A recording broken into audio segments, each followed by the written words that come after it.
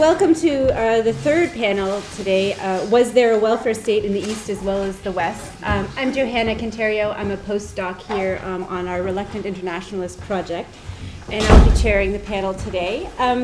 So a few thoughts about what the panel is about and what are some of the questions we're moving into now from a very productive discussion of ideology. We're returning now to the agency of the state, to starting really with the post-World War II moment of the questioning what is the state's role in the reconstruction, how will the state respond to new challenges, and the question also of legitimacy, and returning from the state's perspective again to the question of ideology versus other forms of legitimacy. And one of the sort of myths, is of the post-war that we're challenging is that after World War II, ideology ceases to be of any significance. So, and related to that myth is the idea that in its place comes consumption and some kind of objective way in which consumption can legitimate any state, like whether it's in the East or in the West, consumption as a source of legitimacy. And that is at the root of ideas of the welfare state. Raising the standards of living, and what is the place of the state in both raising those standards of living and conceptualizing what a standard of living is. So one sort of criticism that you could make of a revisionist approach to the post-war period is that there is sort of one normative model of social mobility, and we want to think rather about different modalities of social mobility. How is mobility sort of conceptualized in this period, and how is it conceptualized in the East and in the West, in Europe in a global context, in Europe in a Cold War context. So the question of these different ideas of what a prosperous society will look like, and not assuming that social mobility is the same in every place and in every in every social and cultural context. So without further ado, we'll keep the conversation going. So we'll start our discussion with really one of the founding historians of the social state, Sandrine Cotte. No, not at all. No, it's not true. Okay. You can feel free to just fill those shoes for us. Professor... It's a burden that you put on my shoulder. So she's a professor of modern European history at University of Geneva, has studied the history of social welfare and labor in France and in Germany, and labor relations in the GDR, and now is interested in a more full European context in the competing social and economic modernities in Europe during the Cold War, and this question of social versus socialist state. So, okay, thank you very much. So I'm not the inventor or something like that, but of course I worked extensively on the social state, and in particular, and I say social state. I don't like this expression. Excuse me, a welfare state, because it's so British. I mean, it's an invention of Marshall, and it puts a social state in a very defined direction. So, and working on the first European social state, welfare state, which is Germany. I mean, they would never say it's welfare, but they would say it's social state, and it makes the comparison between socialism much more interesting if you look at that from this point of view. So, I mean, just deconstruct this category of welfare state, which really I never use because I find it very ideological. So, but let's say with that. So, first of all, since I'm the first one, I begin with a general remark. I've already begun. So, and excuse me. And second, if we look at the social state, excuse me, I just shift really, I don't like this expression, welfare state, because welfare doesn't mean anything. So, if you look at the history of the social state from the beginning in a certain way, so it was constructed against something. It was constructed against a revolution, from the beginning. I mean, just it was clear. And if you just look at the International Labour Organization, which was founded in 1919, it was absolutely constructed and organized against the Bolshevik Revolution. It was absolutely clear. It was a way to offer a counter model to revolution. So, you know, if you take this expression social state, or even welfare state, it's even worse, then, I mean, you are in the Cold War from the beginning. So that's something that you have to know. It is important. It doesn't mean that you cannot, in a way, compare the way Western Europe and Eastern Europe, it's what I've been doing, are dealing with the question of inequality or repartition or these things. But you have to be clear about that. So first of all, there are people who are working on that by looking at the emulation between these two systems during the Cold War. And they've calculated very closely, you know, there are quantitative sociologists, in particular in Bremen. There is a whole school of these people, and they're doing very beautiful work. And they're really coming to the conclusion that during the Cold War, the expenditure, the social expenditure in the West and in the East have been higher, and they attribute that to the Cold War, to a kind of emulation. So it's a way to look at that. The Cold War was a good time for social expenditure, not for social wealth, not for welfare state, but for social expenditure anyway. There are people who are looking at that in a different way. They are really comparing, and so they are in the framework of competition.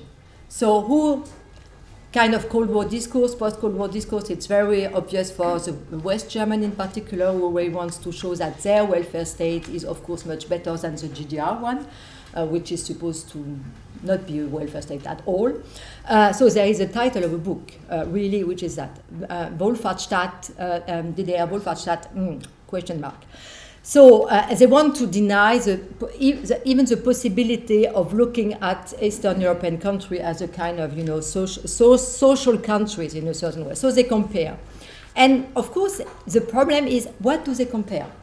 And then you come and then you come to the question, and a question that I've looked at through the International Labour Organization sources. Because when they do their inquiry about the cost of social security, a very regular inquiry about the cost of social security, the Poles and the Czech in the beginning and then the others after, I mean, they're just answering, we cannot answer your questionnaire because our categories of welfare are different. And since I worked extensively on the GDR, I know that's true. Their categories of welfare are different. Oh, 1 minute. Okay, so I just close here. So the comparison is problematic. So what do we do? So I did another. I took another way. The other way was less compare as really look at circulation between these two models. And in fact, looking at the level of international organization, but you could also look at the level of national spaces. I mean, you see that there are a lot of circulation going on between models, in particular what is social insurance and social security. And it's interesting to know that in the International Labour Organization, the people who were in charge of social security were the Czech. And it was a Czech up to the 80s. So it means that the Czech model was still a model during the Cold War. Okay, my time is up. So cooperative in Bulgaria, you know, there are a lot of models which are developed and an exchange on this kind of model. So it means that I think that it's more fruitful to look at these exchanges of models than really to compare.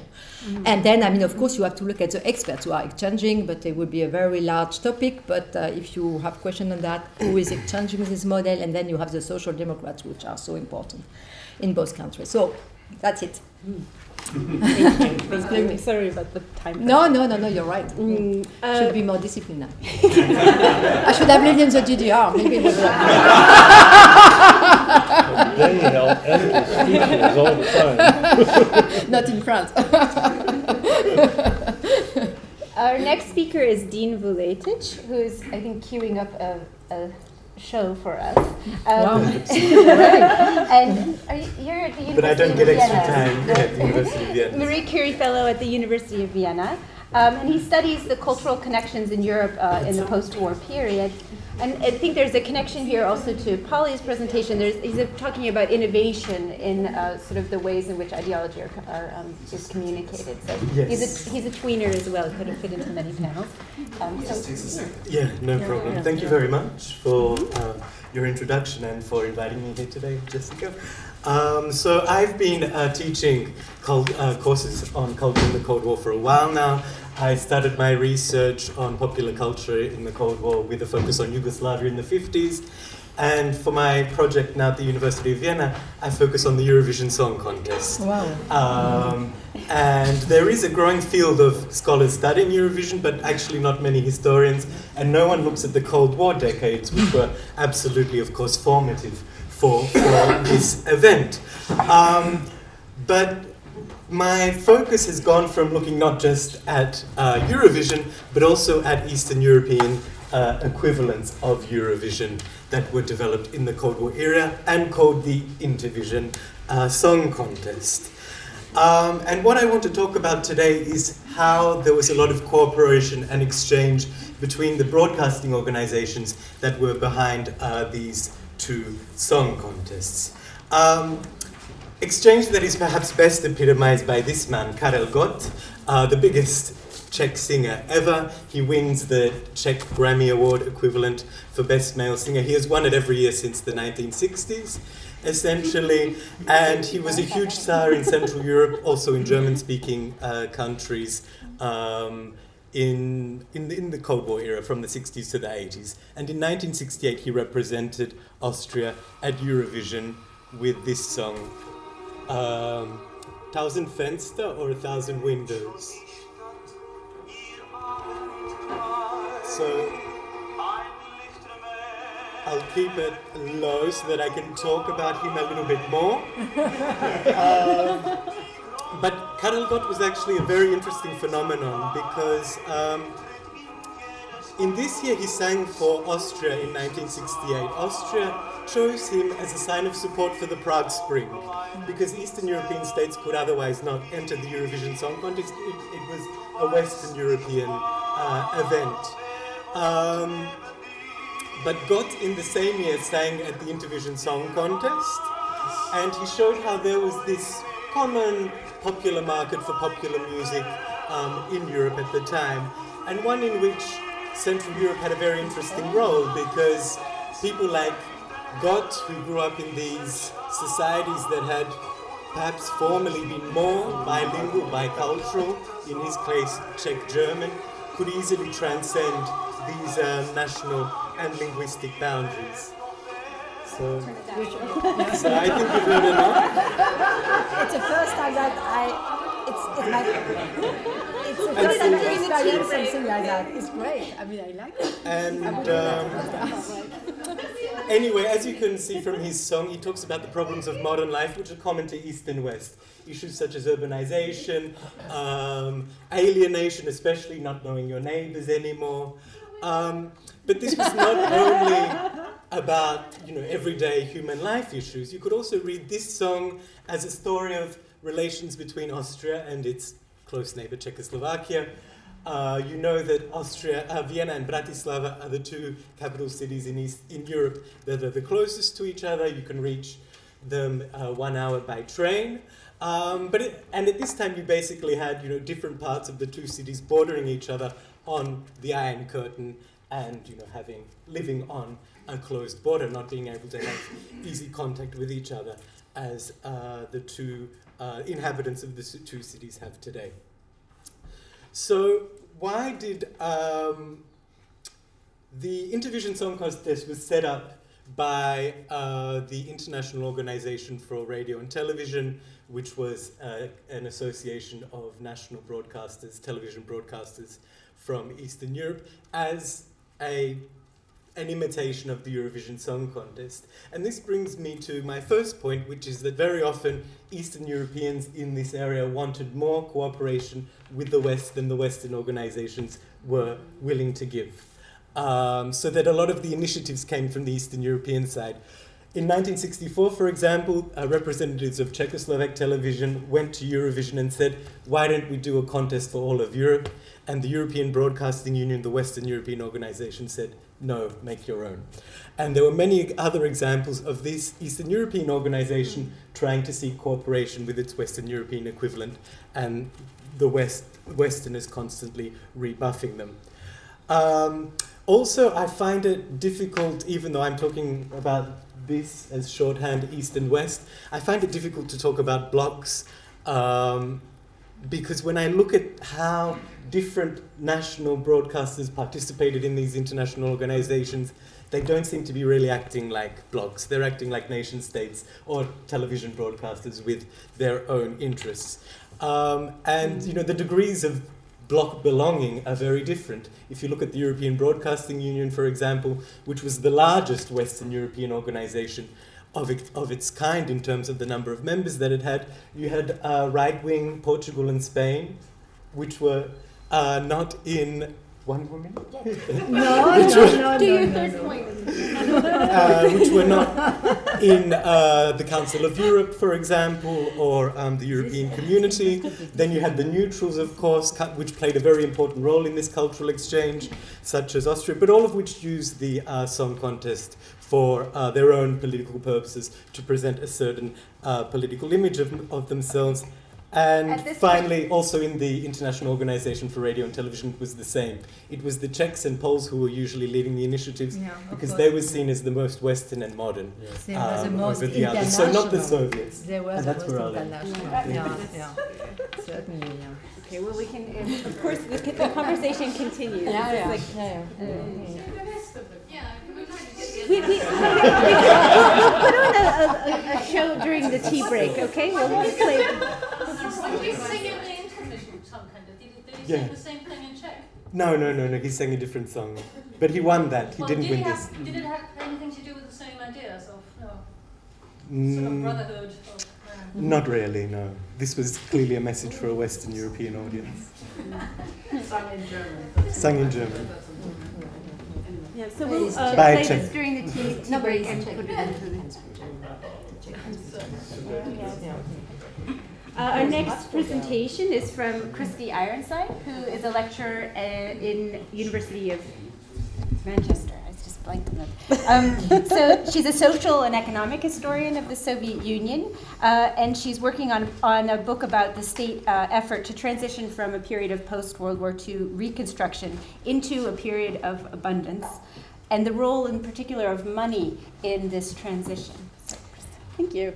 Yeah, so first of all, I should probably say a little bit about money in the Soviet Union and my project, and then I'll get to some convergences, but I should start off by saying I never wanted to do a project on the welfare state at all. It sort of snuck in via the back door of this discussion of what money was under socialism and what it was supposed to do. I went in thinking, okay, it's not even supposed to exist under socialism at all. How does this society make sense of the fact that money shouldn't be there? What's it supposed to do?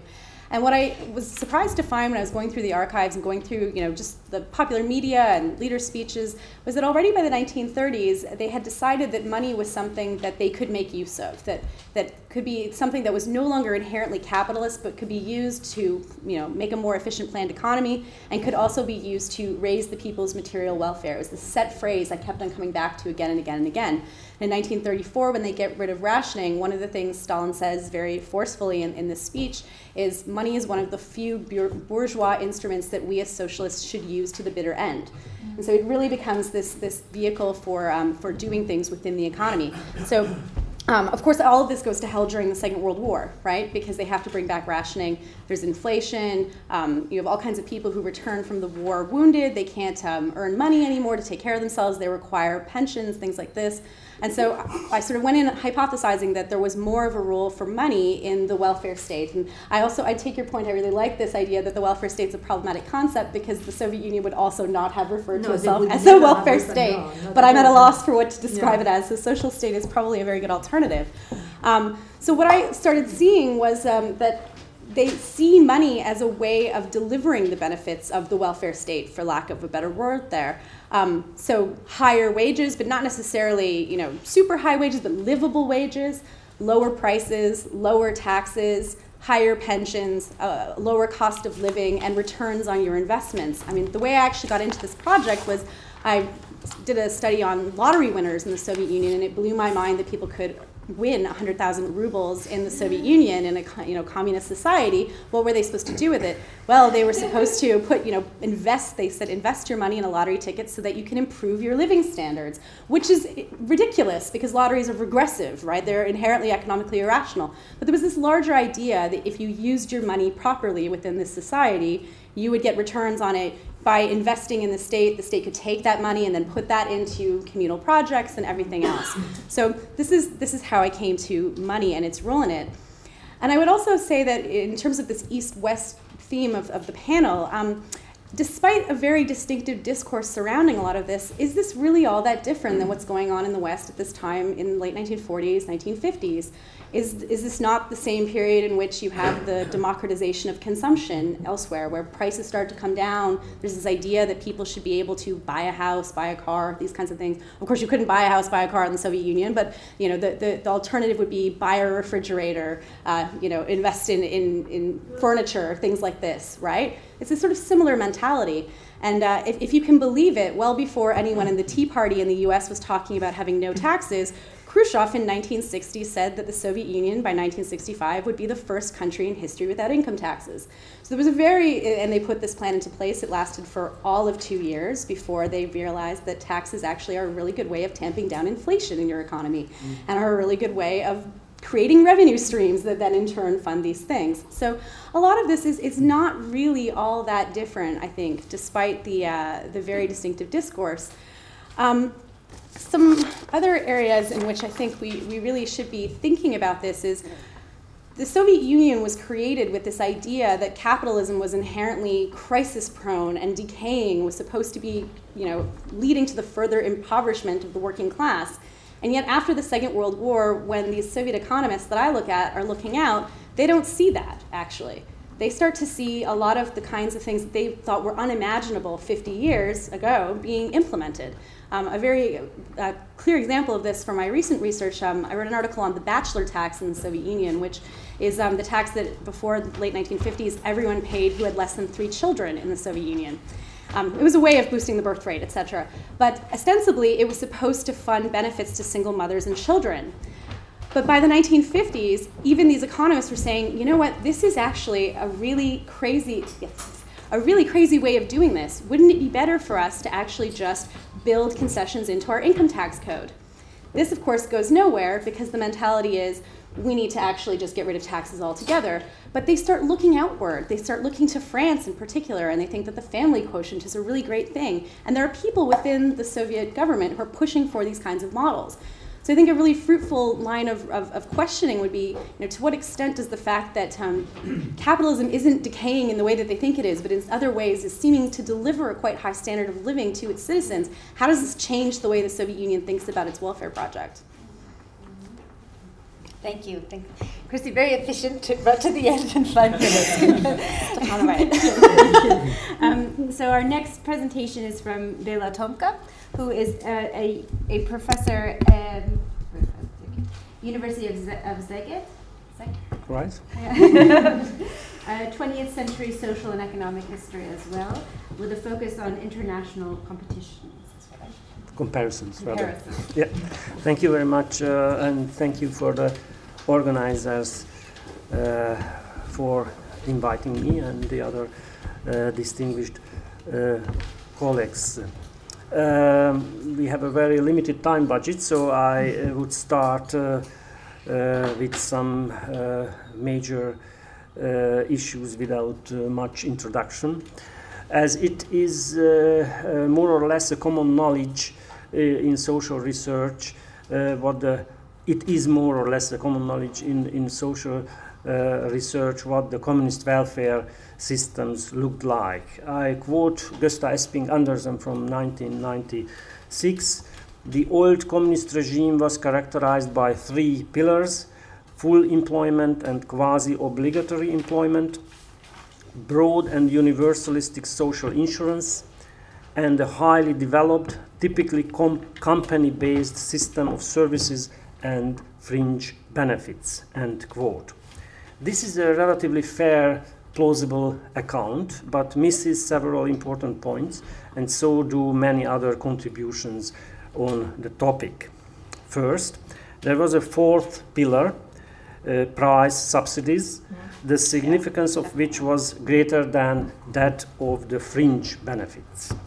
Secondly, social welfare in communist East Central Europe showed a peculiar dynamics. Universalism only prevailed in a very limited period of time.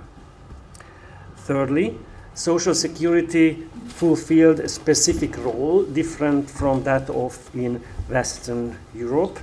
And lastly, even in the very limited, very short period of time when the universalism of social security prevailed, universalism was not the only organizing principle of the welfare in that countries or in these countries. The welfare systems were rather hybrid systems. Of course, I cannot really elaborate on these points, but I would like to raise some issues related to these characteristics. As to the price subsidies, these subsidies had an explicit goal, which was the improvement of living conditions and the nivellation of the purchasing power of incomes. However, these subsidies also served other purposes, not officially acknowledged by these by the governments in these countries. Namely, they also subsidized insufficient branches and insufficient production. As a result, the explicit or the confessed goals of these measures or these subsidies were not as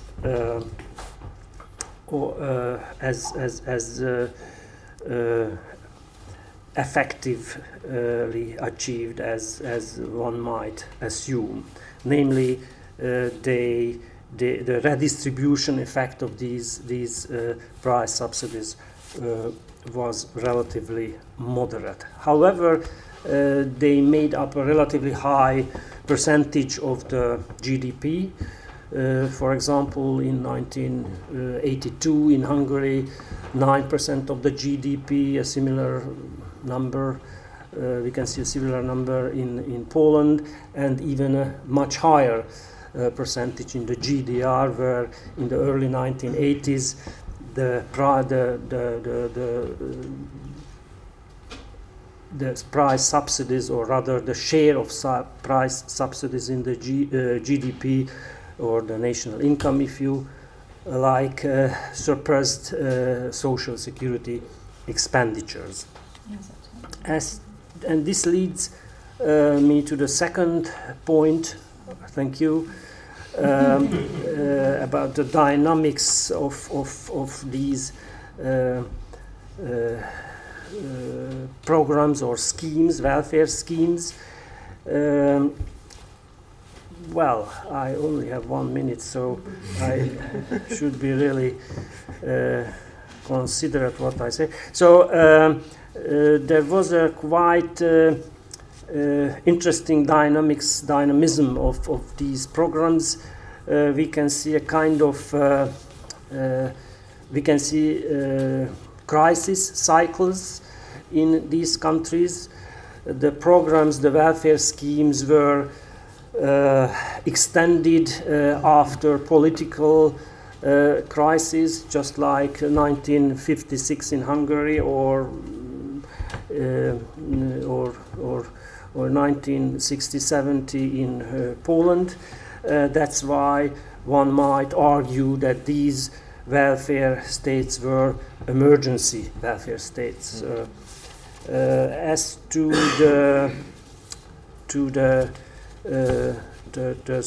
the hybrid character of these welfare schemes, we might stress that not only the price subsidies and the full employment as characteristic communist features prevailed, but also these schemes also consisted of different elements of welfare arrangements, prevalent in Western European welfare states, namely the Bismarckian principles of work relatedness also were characteristic of these systems, and even these characters even became more pronounced over time. Thank you. So our last panelist today is Peter Romein from the University of Amsterdam. He will be talking about his work on the post-war reconceptualization of the state, also bringing in the idea of the nation state. And he's a 20th century historian, focusing usually on the history of public administration. Thank you very much. Thank you very much also to Jessica for inviting me. I actually was thrilled because I'm working presently, I'm not a Cold War historian, as you will notice. I'm working presently on a project of how the Netherlands during the 1940s was and remained mobilized for war, first during the Second World War and then for the war of decolonization in Indonesia. And this invitation forced me to think about the place of the Cold War in my work, which I had not done quite a deal, I must confess. So I would like to say something about actually the role of the restored nation state as what you might say as a machine for shaping the hopes and ambitions for a better world prevailing in the aftermath of the Second World War, not just in the Netherlands, but probably on a more universal basis. And of course it would be interesting to find out about individual perceptions and agency. This actually is indispensable, as we have noticed already, for thinking about the history of the Cold War. But the other side of the question is how these trajectories were formulated, propagated and challenged in order to meet the expectations of the political communities and help the post-war rulers to claim or reclaim legitimacy. In this respect, three elements seem very important to me. The first one is the restoration of the national state as a prime mover. Second one is the provision of good government, perhaps a little bit more even than the provision of a welfare state as such. And the third one is the underlying political conceptualization and value orientations. And this is not exactly about ideology, but I think it's about building stones for ideology. I think this composite set of reasoning helped, for instance, the liberal Democrat Victor Klemperer in the aftermath of the Second World War to become a member of the German KPD. And on the other side, Calvinist Dutch resistors found inspiration in this kind of thinking to restore their trusted political party they called the Anti-Revolutionary Party. About the states.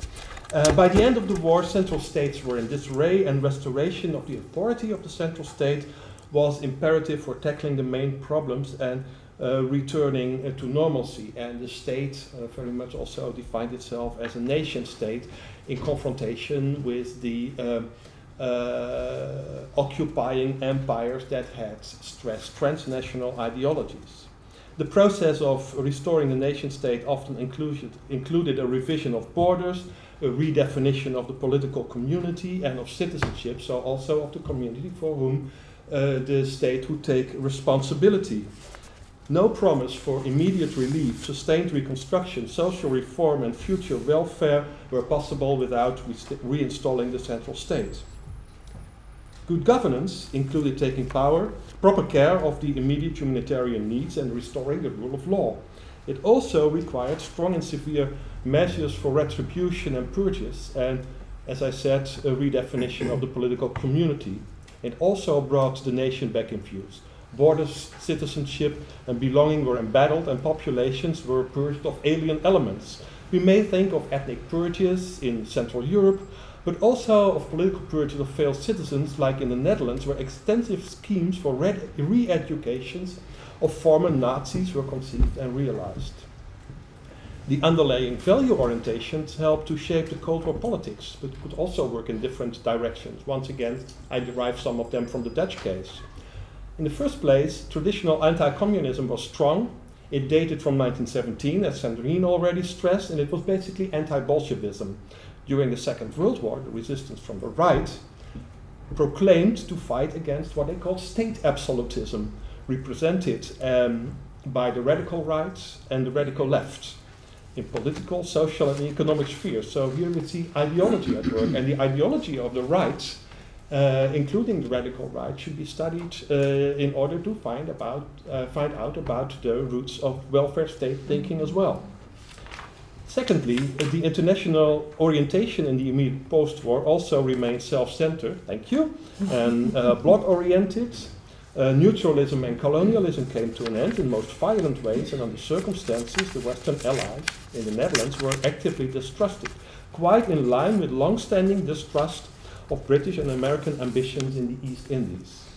Third and final, the state paved the way for economic recovery, but sought the foundation for that in pre-war wisdom: low wages, colonial revenues, and recovery of Germany. Hardly any interest in the continental Europe existed.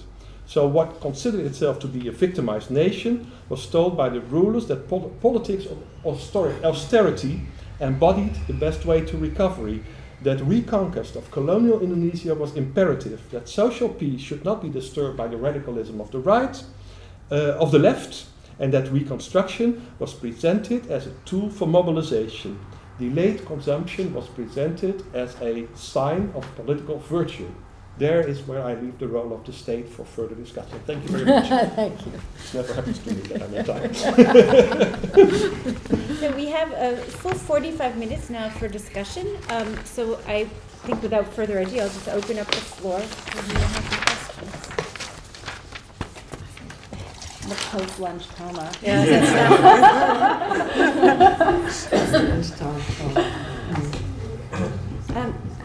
Anne? I have a question for Sandrine. Yes. Could you tell me, I keep going back to this theme, at the time, in the 50s and 60s and 70s, did people think about the comparative side of what was going on in welfare states in Western and Eastern Europe, or did they not think about that? Which people do you mean? Well, recipients of aid or planners or Planners. writers? Planners is something different. Yeah, okay. Yeah, okay. Do I have to answer now? Yes.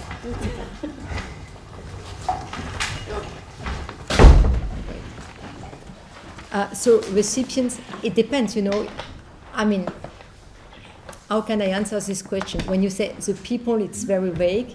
There were people who were comparing. The point is which people were comparing, which people were really looking at from the east to the west and from the west to the east.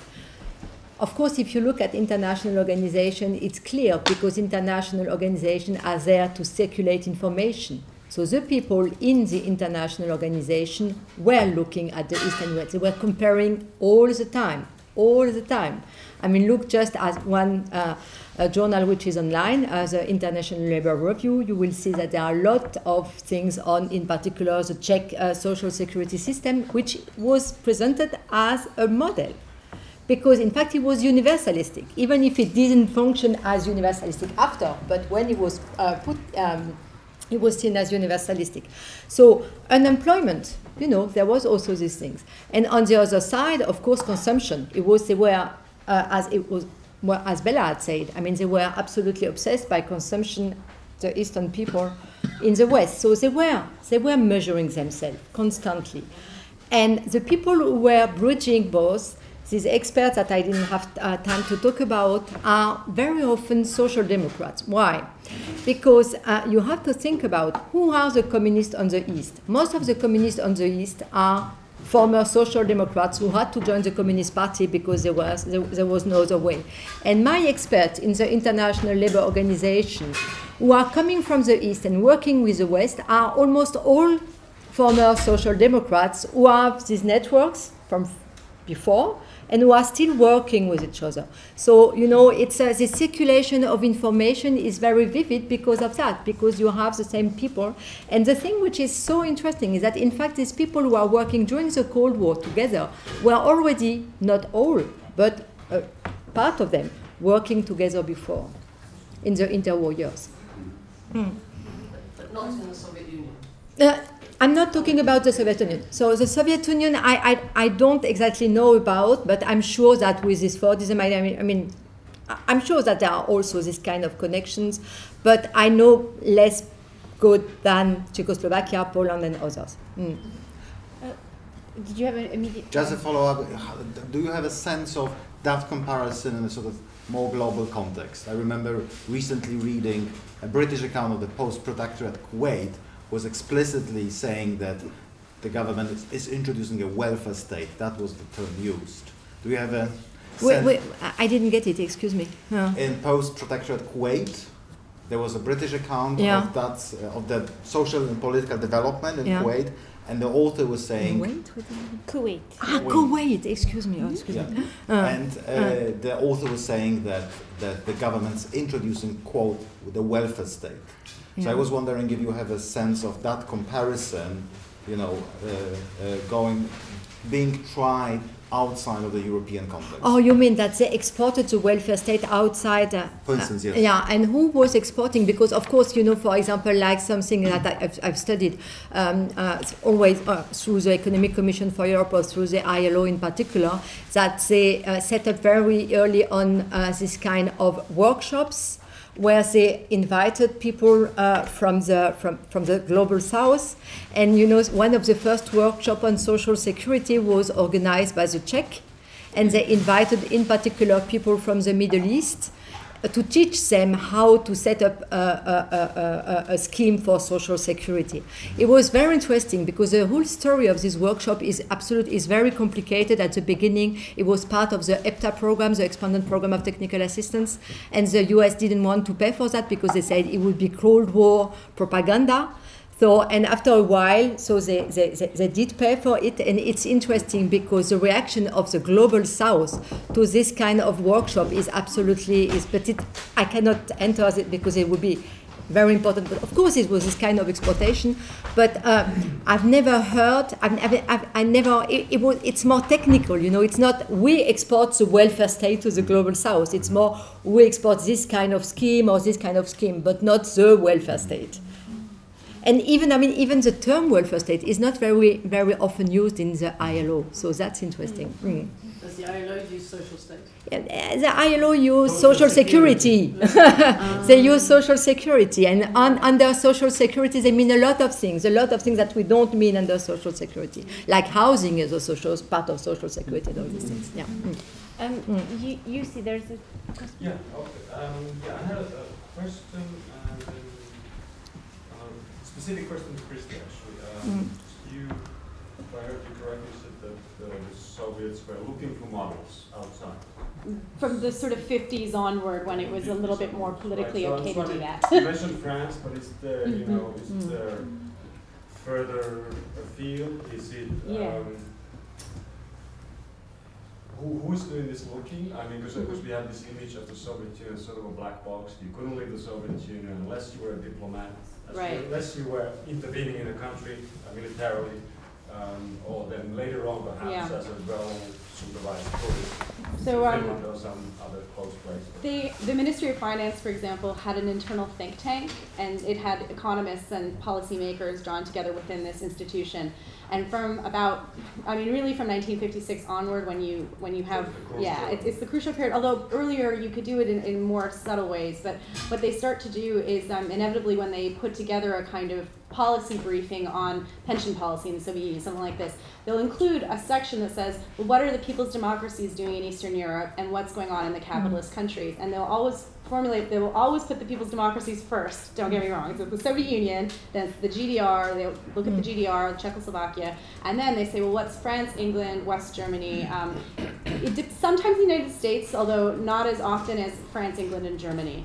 And so they'll compare and they'll say, well, they have come up with these types of solutions, or they'll say, well, but then again, their policies are maybe not as good in this way because workers have to pay so much in rent, whereas our workers don't pay rent, and so maybe their food prices are really high and they spend a lot of money on that, but it's because of this. And so they start to kind of justify it with an eye outward, and they'll start to, especially for things like taxes, pensions, etc., they will start to compare in a way where it's no longer just saying we're doing everything right. They're saying there are other solutions out there, and they become kind of more receptive to it. Whether or not they can sell that to the political leaders is a separate story altogether. These are the economic experts, and this is their internal discussion for the most part. Sometimes, though, they do report upward these kinds of things. Iris. I'd like to point to Germany as a special case, maybe for comparison, because in contrast, maybe not all, but I mean, I don't think there's any other case where the comparison was so direct because people could watch TV. I mean, people in Eastern Germany could watch West German TV and could, of course, understand everything. And that covered at least 2/3 of the country, apart from, it was called the Valley of the Clueless in Saxonia. To me, two interesting points actually. I grew up in Western Germany, and we never compared ourselves to the GDR. I mean, it was not forbidden to watch East German TV, but nobody wanted to watch it in the first place. And when I moved there to Eastern Germany, I was struck by the fact that everybody there had grown up comparing their lives to life in the West. I think this is a very profound difference. People grew up differently. The categories by which they evaluated their lives were totally different. And one of the results was that you mentioned commercials. I find this hard to believe actually, but so many people have told me that they believed life in the West was like in the commercials, because this is what because they it's very powerful like, ideology. which meant that they didn't believe the ideology, here we come again, that they were being fed by their governments, which also meant that they didn't believe those things that were true about the West. So when the wall came down, they were struck by the fact, yes, there is unemployment. I mean, they've been told that for years, but it just felt, well, it never occurred, never came up in the commercials, so it probably doesn't exist. Dave? Have a couple of questions which are really about how the countryside fits into this picture of the social state. About urban workers, and it seems to me that a big part of the social state in Western Europe went into the subsidies to farmers and the agricultural policy. So that's sort of one part of the question. The other part of the question concerns, and it's born of complete ignorance, which is about how the social state in Eastern Europe dealt with presumably quite high levels of migration from the countryside to the town. And how entitlements dealt with those levels of mobility, because as we see now, mobility and entitlements can create.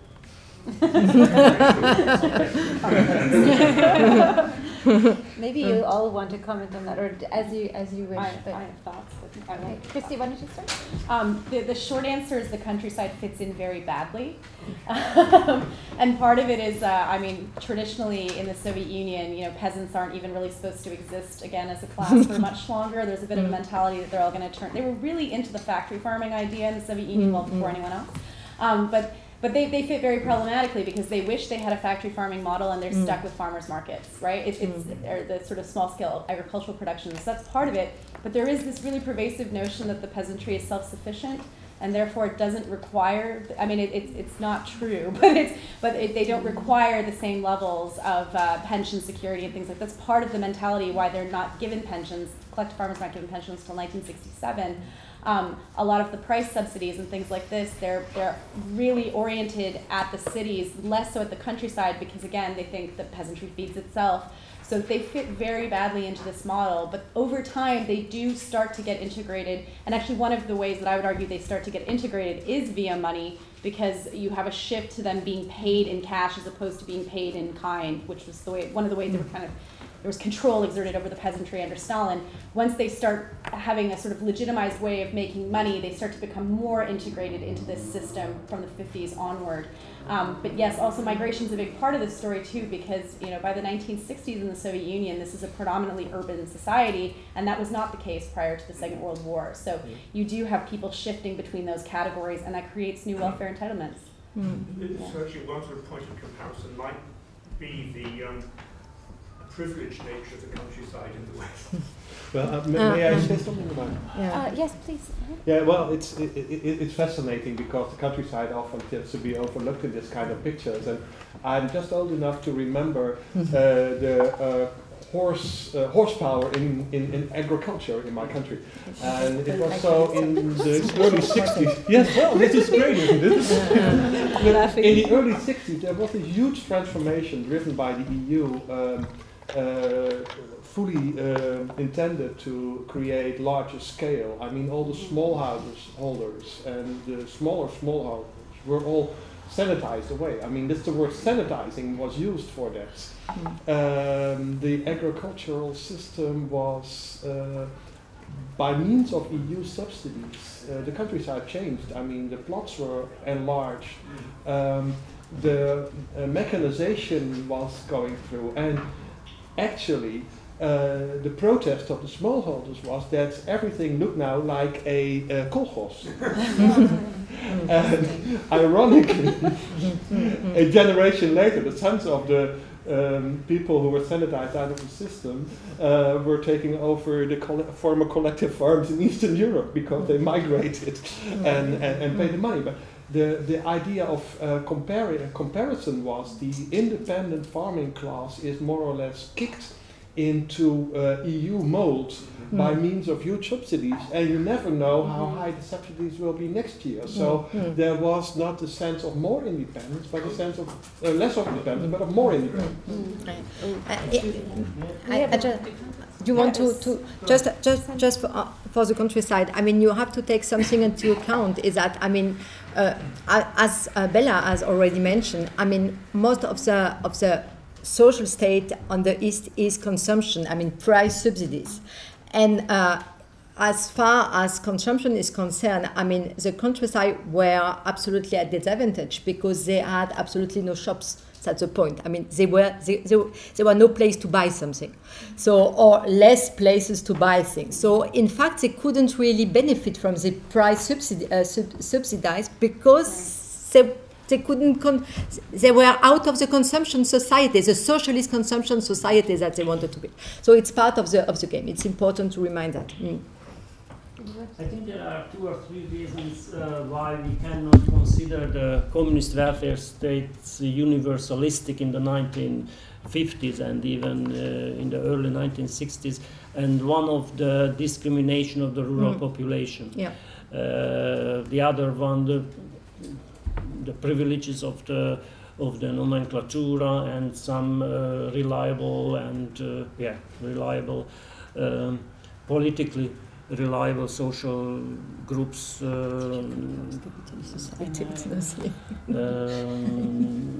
soldiers, policemen, etc. So there was a clear discrimination of the rural population. For example, in Hungary, in the even in the early 1970s, the child benefits for children living in villages was lower than in the case of the children living in urban settlements. The difference was not dramatic, but still it was a sign of this discrimination. And of course there were other even more important elements of this discrimination in terms of the accessibility of health care and pensions, etc., etc. We have a number of questions now, so I just would like to collect a few so we can get the conversation, keep it going. So, Professor. My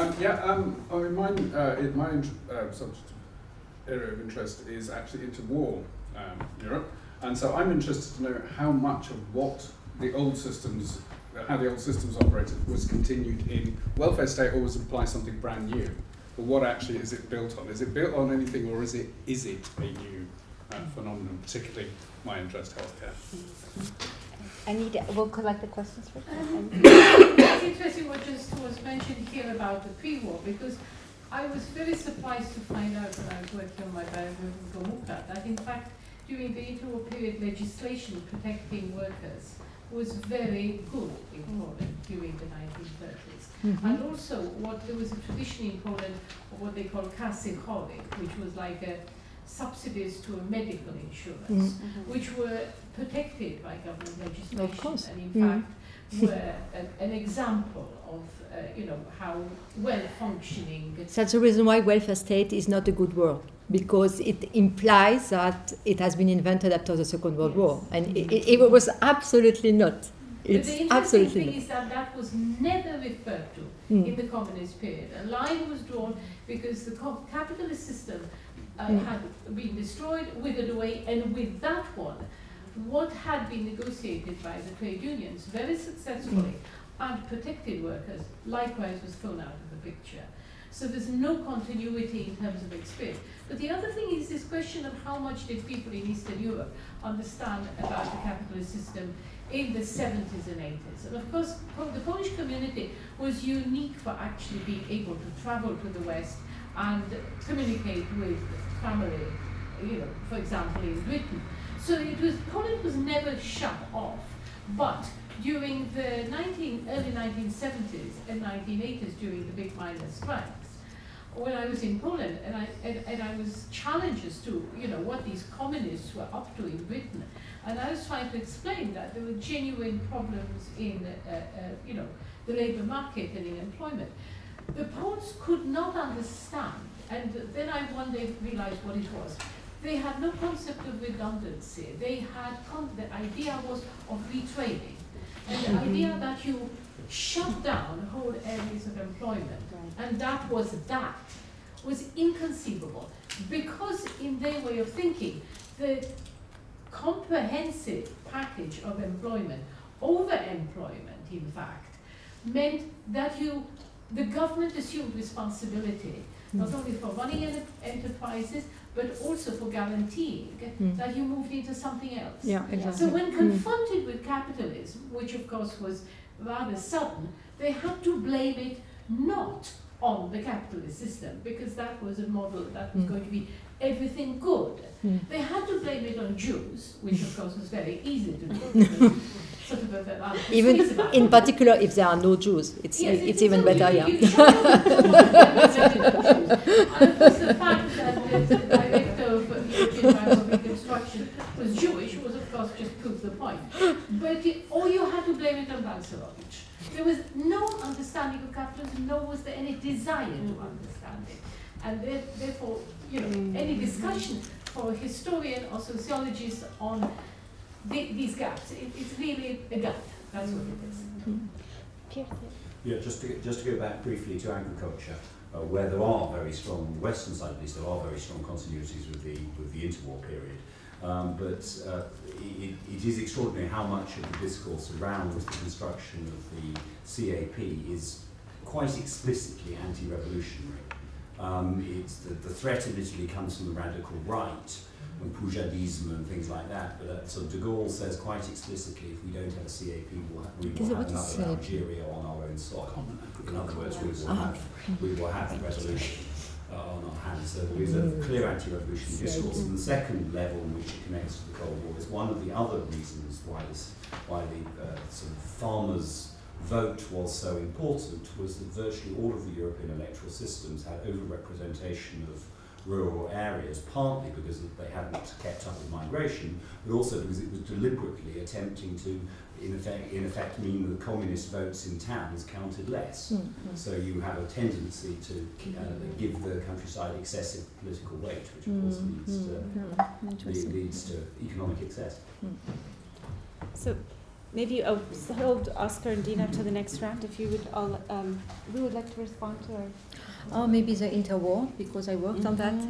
In fact, the social state, it was invented in Germany at the end of the 19th century. Of course, it was not invented by the Brits after the Second World War. I mean, just a kind of... To prevent revolution also. Excuse me? To prevent revolution. And to prevent revolution, that's right, yeah, okay. To prevent social democracy of being too big, and so on and so forth. And these whole ideas that the trade unionists were the ones who were pushing for social state, it's not true at all. They didn't want that. They wanted the right to work. They didn't want social benefits. They wanted the right to work. It was the main thing at the end of the 19th century. And then they got involved in all these funds, Krankenkassen and so on and so forth. So they got integrated through that. So this social democratization of the working class movement through the welfare, the social state, is a process which has been studied, particularly for Germany, but also for other countries. So in fact, the social state was a mean to integrate the working class within capitalist society. It's what it is about. So, and of course, it begins at the end of the 19th century. And then you have the British welfare state. It's very interesting because right now I'm working on that because I'm doing something on the Nazi period. And the British welfare state is really a byproduct of the war. It's really offering a counter model to what the Nazi Germany was selling to the world, and it's very easy to look precisely when it came up. It came up in 1942 with the Beveridge Report and so on, and it was really a weapon of war. It was that. It was a weapon of war, and it succeeded because, of course, as we know, it's easy to sell ideas. In particular, if you're a good capitalist person, you can. If you sell goods, you can also sell ideas. It's very easy. So, and they were very. And the machine, which was produced to sell these ideas of the British welfare state, is just incredible. It's really and it worked very well. We'll talk about it later. But when the people from the Reichsarbeitsministerium, who were really the people who knew about schemes and protective schemes and so on, were looking at the Beveridge plan, they knew it was bad. They knew it was a very low plan with very low benefits and so on and so forth. They know very well, and even the people in the ILO knew that, but they had to sell it. They had no other choice. So it's a very interesting story. Very interesting. Your question about what remains from the war, what's come from the war into the peacetime. Well, some of the things I could propose. In the first place, armed forces, because after the war is ending, we tend to think about army dumps and spare stuff, etc. But basically, there are huge modernization plans for armed forces already in movement, and they just continue. And the nation states that are building themselves require new armed forces to enforce, in the first place, their monopoly of violence internally, but also to play an international part. In my own country, there is also the interest of the colonial war. There's a huge military effort, unbelievable. A complete new army is built under the leadership of former resistors, funny enough. Who turned military men, or are turned into military men. So armed forces is very important. And of course, this is an interesting contribution to the Cold War in development. The second thing is the bureaucracy. The bureaucracy is it's grown enormously, also in numbers and in tasks. And the numbers remain and the tasks remain. The state is an enormous employer also in the West. And they take all kinds of assignments they haven't had before the war. So that's another thing.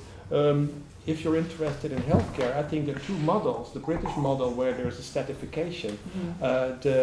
The other model would be rapid privatization of the new infrastructure, but paying it all by all-encompassing social insurance or medical insurance. Exactly. Well, and you've got the building, the infrastructure orientation, so to speak. So house building, transport, working towards transport. And you've got education, because education is steered towards more technology and also more adaptability to modern world. And there, for instance, there's this interesting connections in the course of the 1940s with American programs, Fulbright, etc. People are traveling, not just for the hard science, but also for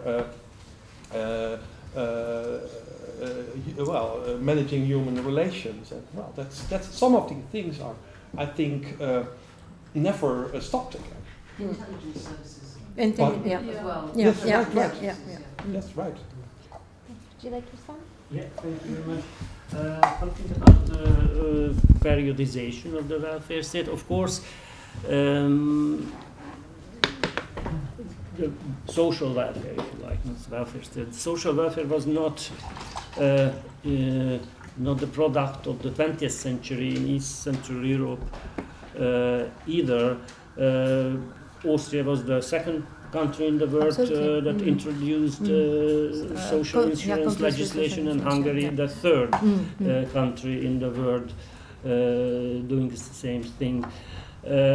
So that was not the product of the 20th century. However, I would not downplay the significance of the mid 20th century, the war and the beginning of the Cold War, or the establishment of communist systems. In the late 1930s, for example, social security expenditures made up some 6 or 4% of the GDP in Eastern Europe, and only somewhat higher in Western Europe. While in the 60s or 70s it was closer to 20 and 30%. So the mid of the 20th century, the war and the new international divisions but then Obinger would say, for example, this guy aus Bremen, he would say that exactly the competition between the two blocks just foster and speed up the social expenditure. So it's really in this competition that this expenditure is just going up. And now we know, because it's going down, as we know. I would like to make another short remark, which is related to the link between consumption and social welfare. In the case of the communist countries, I think we should be very cautious about establishing a link and putting consumption issues and social welfare in the same basket, because these countries were fairly successful in establishing social welfare, social security, via the full employment, first of all, but unsuccessful fulfilling the consumption desires of the population. So while the first area, so to speak, the first institution, so to speak, the social welfare schemes were quite successful in creating legitimacy or improving the legitimacy of the communist government. The second area, the consumption, was the major cause of the fall of the communism. So I see a quite important the need of a quite important the need of a distinction between these two areas. But it's right.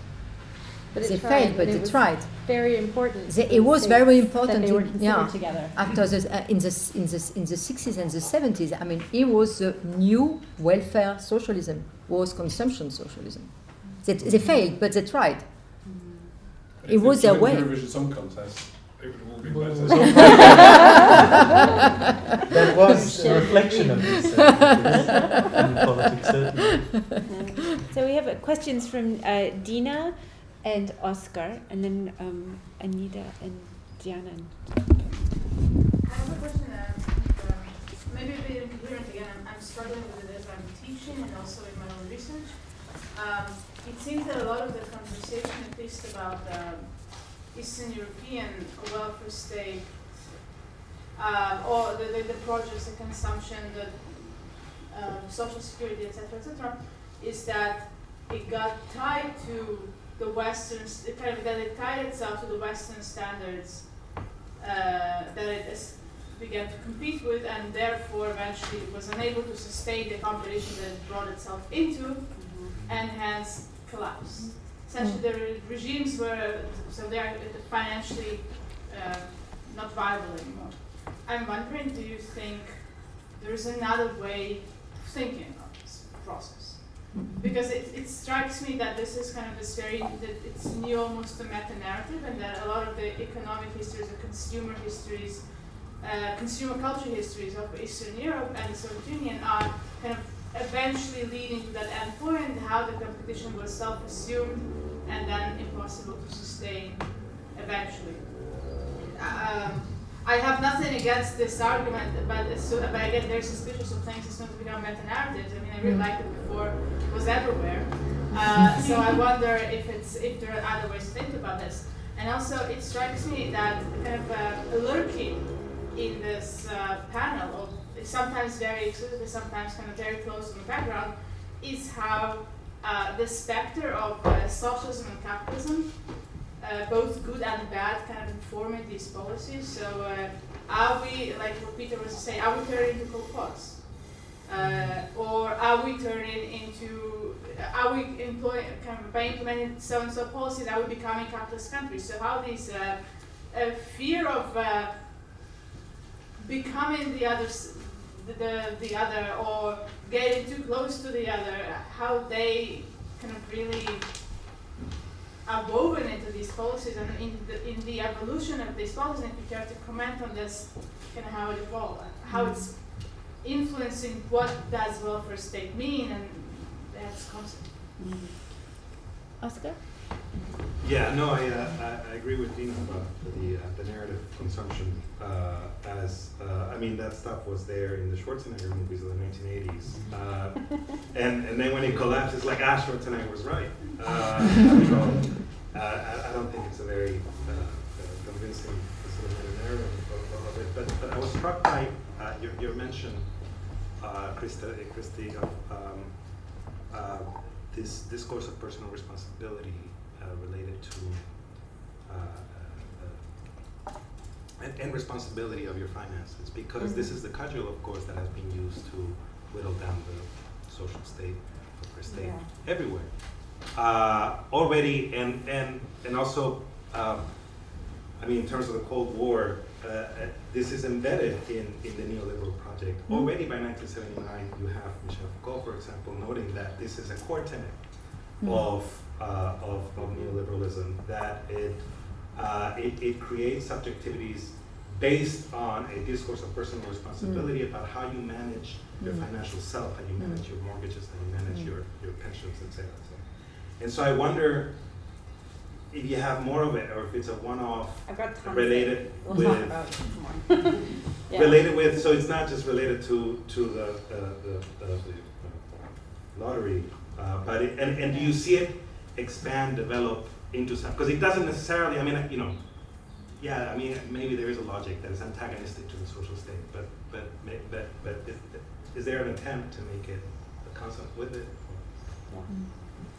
And David, you had to I just wanted to make a point, I think, about just the importance of communism for at least the British welfare state, and it started in my head in a way thinking about Beveridge, and everything that was said about Beveridge is exactly right, but we shouldn't place too much emphasis on him. I mean, there was the crucial moment earlier in 1921 when the British government continued to pay insurance to unemployed workers after the insured benefits ran out. And they did that because they were scared of communism. And the reason why the Beveridge report was, as it was sustained in the post-war period, was because of course. communism under conservative governments as well as under Labour governments. And if we're allowed to bring in personal reminiscences as a Benite in the early 1980s, and people in the Labour Party, then we would talk about grabbing the commanding heights of the economy. And what we had in mind was our fantasy of socialism in practice in Eastern Europe. And just the last point is to say that since the Cold War was won, we can all see what has happened to the welfare state in the West. So I just think the importance of the Cold War for the Western welfare state, I think, really needs to be That's for sure. Okay, maybe we'll just squeeze one more in. This issue of how much one side understood about the other side. I recall that during the Zhdanovshchina period, so 46, Zhdanov goes very heavily for the economists in the Soviet Union. And one of the accusations leveled against Varga, the Hungarian economist who is in the Soviet Union, was that he was, among a number of analyses by economists of what's happening in the capitalist system, had drawn the conclusion that the capitalist system during the course of the war had acquired mechanisms for scaling down potential conflicts within the system. And one of them was actually a mechanism of, a negotiation. And therefore, the old interpretation that the capitalist system is inevitably heading for crisis, it was in fact challenged. The suggestion is that they would somehow move through a sort of social democratic model towards a socialist model. And of course, Zhdanov went heavily for the economists. And Varga only survived, in fact, a number of them were executed. Varga only survived because he was able to flee to Hungary, he was Hungarian, and simply not come back. But I don't know what happens later, because that was something I haven't studied. There's sort of incidental information here. After that period, do ever the Soviet economists come back to this potentially exclusive piece of research that the capitalist system has got the capacity to transform itself? I don't know, but it's actually based on the study of capitalism. Do we just respond? Yeah, maybe you. Is that consumption? The question of consumption. I wanted to comment on the previous Dina's question on the battle of consumption in East and West. I don't think there was a battle going on in the West. I think the West had won, or the Western system had won the West over. The battle was in the East. If I look at my research, the importation of materials from the East was much, the Westerners weren't interested, basically.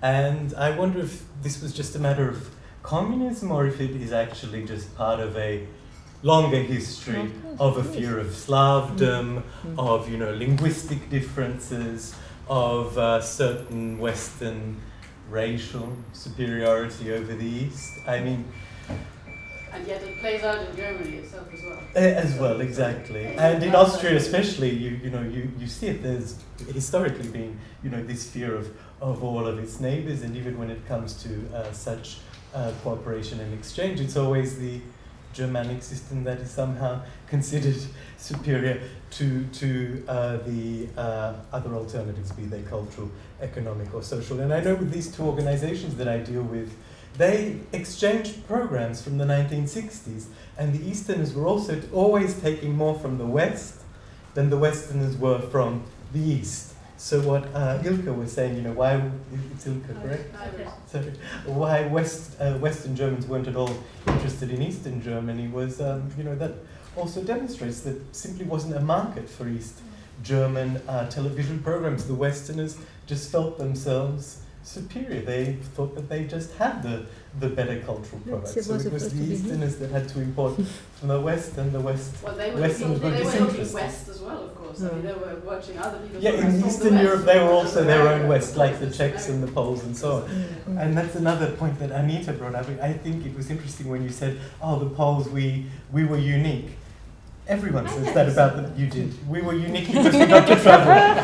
Yugoslavs always say the same thing, and their identity was really built on this myth of uniqueness in Eastern Europe. And this is something that the Poles also, they're second on the list of unique, and then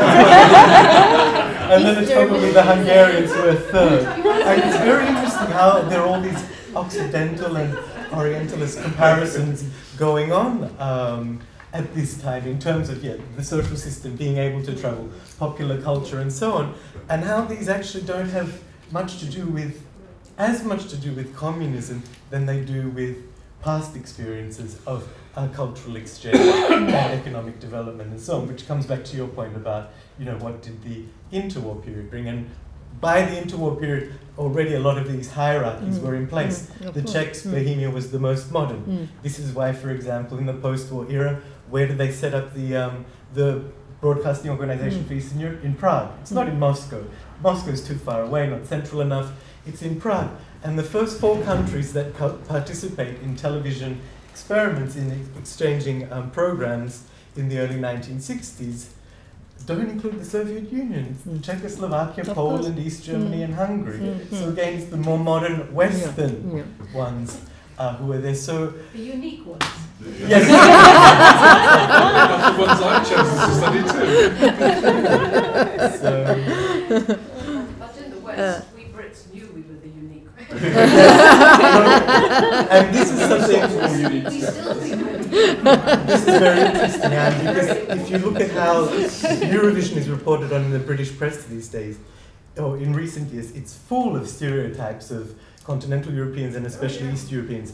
Oh, that they're somehow conspiratorial, they vote for each other, they don't understand what it means to be democratic, they don't understand what it means to be meritocratic, they're corrupt, and it all comes out at a time when, East Europe is being integrated into the European Union, Britain is experiencing a wave of East European migrants, and it's dealing with all these issues of East Europe, but the picture comes out. About leaving the Eurovision Song Contest if we leave the EU. Oh, but right. We take in Australia. Then there is already been sorted. I think we require a referendum.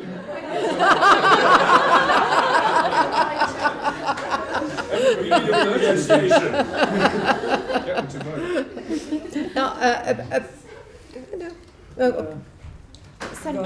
vote. Just about consumption. It's a tricky question. It's really a tricky question. In fact, historians who have worked on the consumption on the East, and there is a lot of work doing on that, on East German consumption and all these things. So they tend to look at the way that they how they created a new model of consumption. So they're not really. They're less trying to see how this model failed, but how it was different. How they really tried to invent a new model of consumption and on which kind of values and so on it was based. And in particular for East Germany, because it was so interesting. So there was something which was called Präsent 20, how do you gift 20 in a certain way in English. It doesn't make any sense in English. But so it was clothes, and they for the 20th anniversary of the GDR, they had this new line of clothes, and it's called Präsent 20, which means really gift 20. So the consumption is a gift in this society. The gift that the state give to their citizens. So it's a completely different way of looking at consumption and of doing consumption and all these things. And so it's embodied in a different view of what consumption is about. So in a certain way, we have to look at that. I think it's interesting to look at consumption from that angle. And not just to look at consumption that, they failed, of course, to offer. They also failed to offer these things. But there is a special way of looking at consumption which is different. And of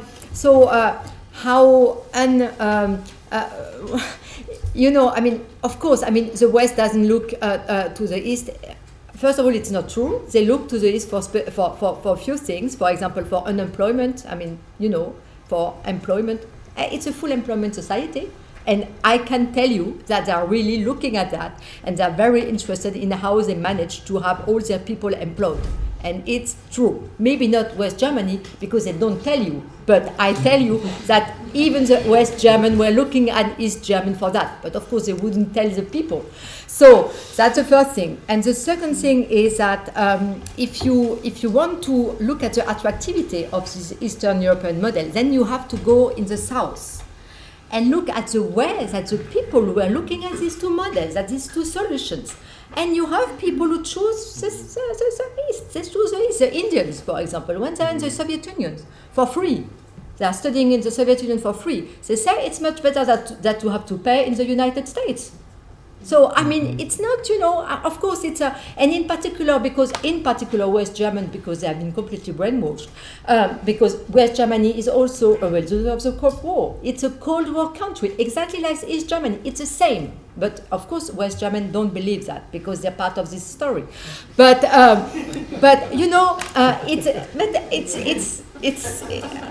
right. I mean, in France or in Italy, it's different because you had a huge community. This is really kind of you. No, because I know, I've done a lot of GDR story, and when I speak with West German about that, I always have the same question. But I go to the United States, no problem. When I go to Britain, no problem. When I go to France, of course, no problem, because there was a huge communist party.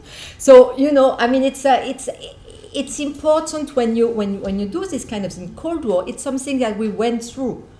So it's important to look at the way we are looking at it. It's very important to try to historicize our own experience on that. It's so important. And so I'm not saying that the East was great. I'm not saying that. But I'm saying that we have to be careful about our own appreciation of what it was about. That's it. May I answer to that directly? No, you've not been aggressed at all. No. Well, since I know now that I've been brainwashed. Not you as a person. Right. I mean, of course, and this is something that I tried to refer to earlier. What do we call ideology? What do we call bias? And of course, we're part of that. And to say, we deal with it because we're historians, of course that's not true, because of course we come with our biases. And of course one of the biases is that most historians tend to be sort of on the left, and they tend not to want to believe the master narrative. So having said that, I actually wanted to say something entirely different. But I do think the consumption side is, I don't see how you can argue that any differently, really, with the best of intentions. I'm not saying that they failed. That's true. They failed. That's true. Yeah. They didn't offer good consumption to their citizens. That's true. I'm not saying something different. I'm just saying that if you don't want just to look at that in that direction, there are other ways of looking at it. But I'm not saying that they succeeded in offering what the market society was offered. I'm not saying that. Not at all. No. This is really not what I'm talking about. I think when you say people didn't look, I mean, we're talking about different people, we're talking about different structures. Of course the governments looked at the other side. Actually, maybe as a small detour, there's the book about Britain that is called War is Good for Children. Because it was during wartime that the state put in all sorts of social services that didn't exist before in order to keep their own populations in line with to keep them on their side. So in a way, I think something similar could be said for the Cold War.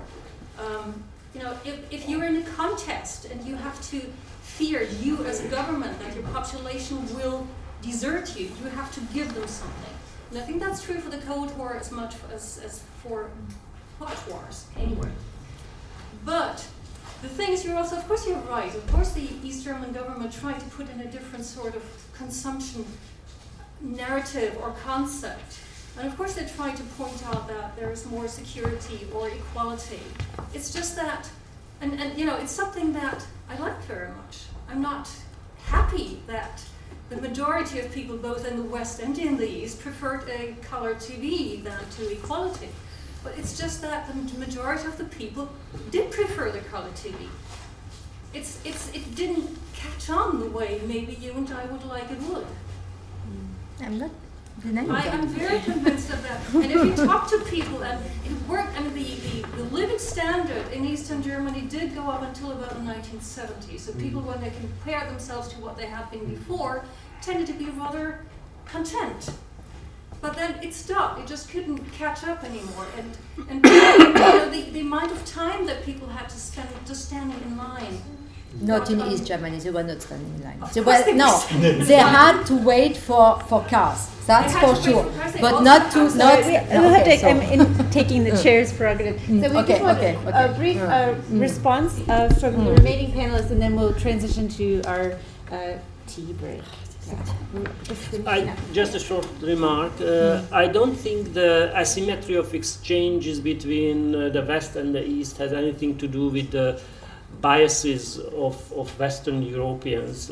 Thank you for this, Western colleagues, but it was simply a result of ineffective institutions, corrupt ideas, etc., in the East. So I would not agree with this kind of interpretation.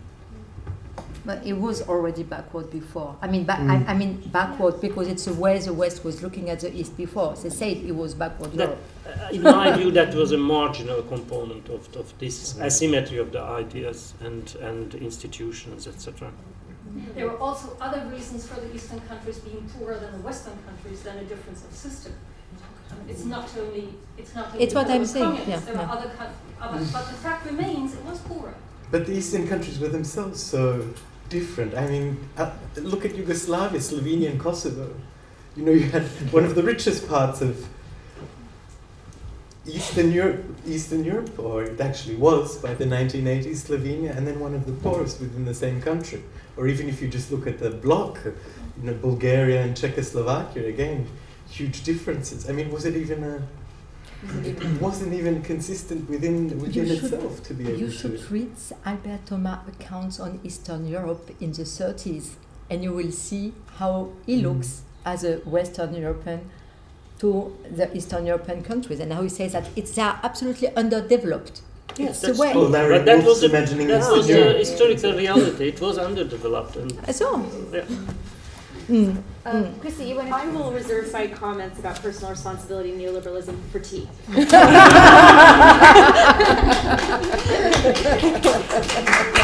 Peter, we wanted one last word. Yeah, bad luck for everybody that I'm I'd like to stress one thing, and that is I think that we should not confuse thinking of the other with making comparisons. Yeah. Because that's of course very seductive, and I think that we should think about what defines the image of the other side. I'm picking up a little bit, if Anita remembers what she said, Dina, what you said about very early. I think it's, for instance, the whole the regime, the system, and of course the standards of living. I would prefer standards of living over consumption, because standards of living also include care, the care system, and more general perception of social justice. And a very important thing is also the image of how the other side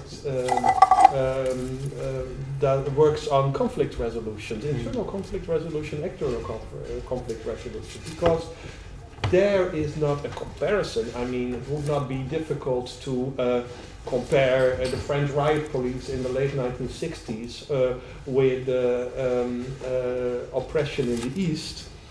But on the other hand, it induces different kinds of fear if you think of tanks, etc. So there is, I think, a whole set of instruments where you could measure the images that are more defining than in comparison, because I maintain that comparing was asymmetric, as it was said before.